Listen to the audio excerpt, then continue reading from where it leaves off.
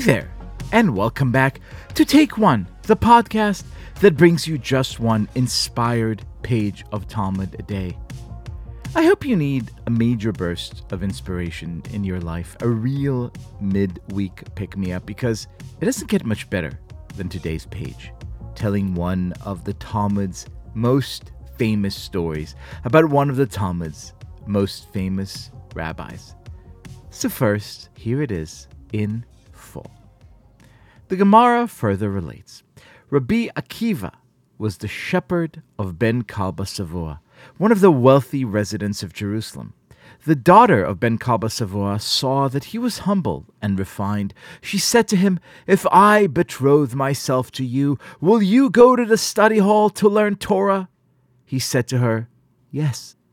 She became betrothed to him privately and sent him off to study. Her father heard this and became angry. He removed her from his house and took a vow prohibiting her from benefiting from his property. Rabbi Akiva went and sat for 12 years in the study hall. When he came back to his house, he brought 12,000 students with him.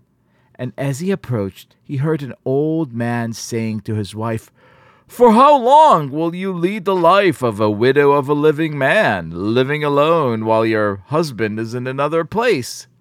She said to him, "If he would listen to me, he would sit and study for another 12 years. When Rabbi Akiva heard this, he said, "I have permission to do this." He went back and sat for another 12 years in the study hall. When he came back, he brought 24,000 students with him. His wife heard and went on toward him to greet him. Her neighbors said, "Borrow some clothes and wear them, as your current apparel is not appropriate to meet an important person." She said to them, "A righteous man understands the life of his beast." When she came to him, she fell on her face and kissed his feet, that is, Akiva's feet. His attendants pushed her away, as they did not know who she was.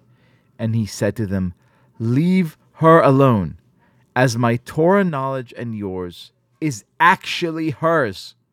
In the meantime, her father heard that a great man came to the town. He said, "I will go to him. Maybe he will nullify my vow and I will be able to support my daughter." He came to him to ask about nullifying his vow, and Rabbi Akiva said to him, "Did you vow thinking that this Akiva would become a great man?"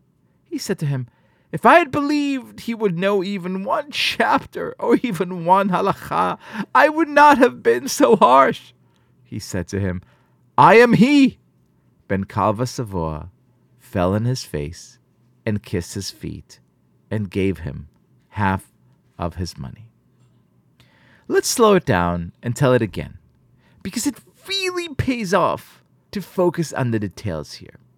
Rachel, that other sources tell us is the name of Kalba Savoa's daughter, sees a guy named Akiva.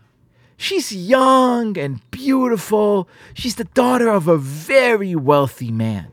And he's 40 years old. He's an illiterate shepherd.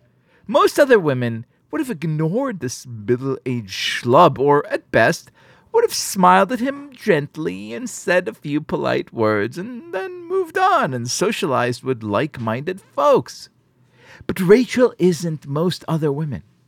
Rachel sees the actual potential in Akiva, and she is willing to make the sacrifice it takes to help him become what she knows he can become, which incidentally is one of the greatest sages who ever lived. She waits for him for 12 years. She risks the wrath of her father and the mockery of her peers. Then she waits for 12 years more, waiting for Akiva to finally bloom into the genius she'd always known he truly was. And he never forgets it. Even with 24,000 adoring fans screaming at his back, he understands that he owes his good fortune and his entire Torah, all of his essence, all of his learning, to this one woman who gave up so much who gave him so much, who gave him the chance to realize his potential, and who was able to see what wasn't immediately evident to others. Which brings us to right now. We are, right now, in the middle of the Hebrew month of Elul, the month of soul-searching and reflection. We have 30 days to shape up and arrive at Rosh Hashanah with our spiritual muscles flexed, with our hearts open, and with our souls ready for the high holidays and all that awesome business about the book of life and divine judgment. And it's not a coincidence that we call this month Elul, because Elul in Aramaic means to search. Onkelos, the great translation of the Bible into Aramaic, tells us that when Moses sent the spies to first visit the land of Canaan, they elulized. The word is vaya'alelun, meaning they searched the country, not just as tourists might. The Hebrew verb, just for fun, was vayaturu, or they traveled, but as seekers should, trying to see not just what is evident, but what is harder to grasp. We know how this exercise ended. Of the 12 spies, 10 failed miserably, growing terrified that Canaan's inhabitants will crush the newcomers. Only 2, Kalev ben Yefuneh and Yoshua ben Nun, saw Canaan's true potential and understood that with faith and perseverance and grit, even a barren hilltop occupied by merciless enemies can turn overnight into a verdant promised land. Joshua and Caleb really searched. The others were just passing by. Elul reminds us that passing by isn't really an option. The month calls us to be like Rachel, to look at each other and at ourselves and ask, what is truly possible? What is truly true about who we truly are? Maybe that 40-year-old guy over there, struggling with his own feelings of inadequacy, can, with a little bit of love and encouragement, become a wise and timeless leader. And maybe that young woman over there, dismissed by most as just another bored rich kid, can, with a little bit of faith and reverence, become an icon for the ages. It is all possible. So I don't care how old you are, or where you are in life, or how often you failed at keeping your resolutions, or what it is that you think you can't possibly overcome. Elul is for you.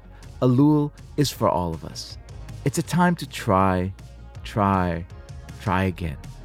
Rachel and Akiva wouldn't have it any other way.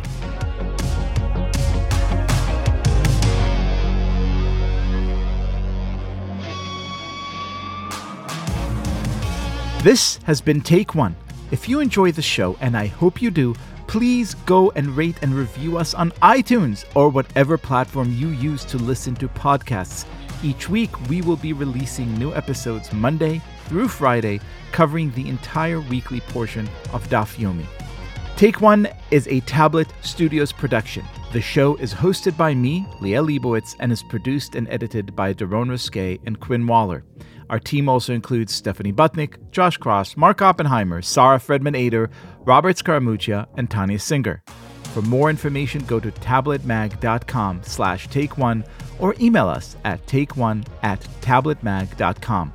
You can find us on Twitter at TakeOneDafyomi or join our Facebook group by searching for Take One Podcast. I hope we have made your day a little more Talmudic, and we will see you again soon.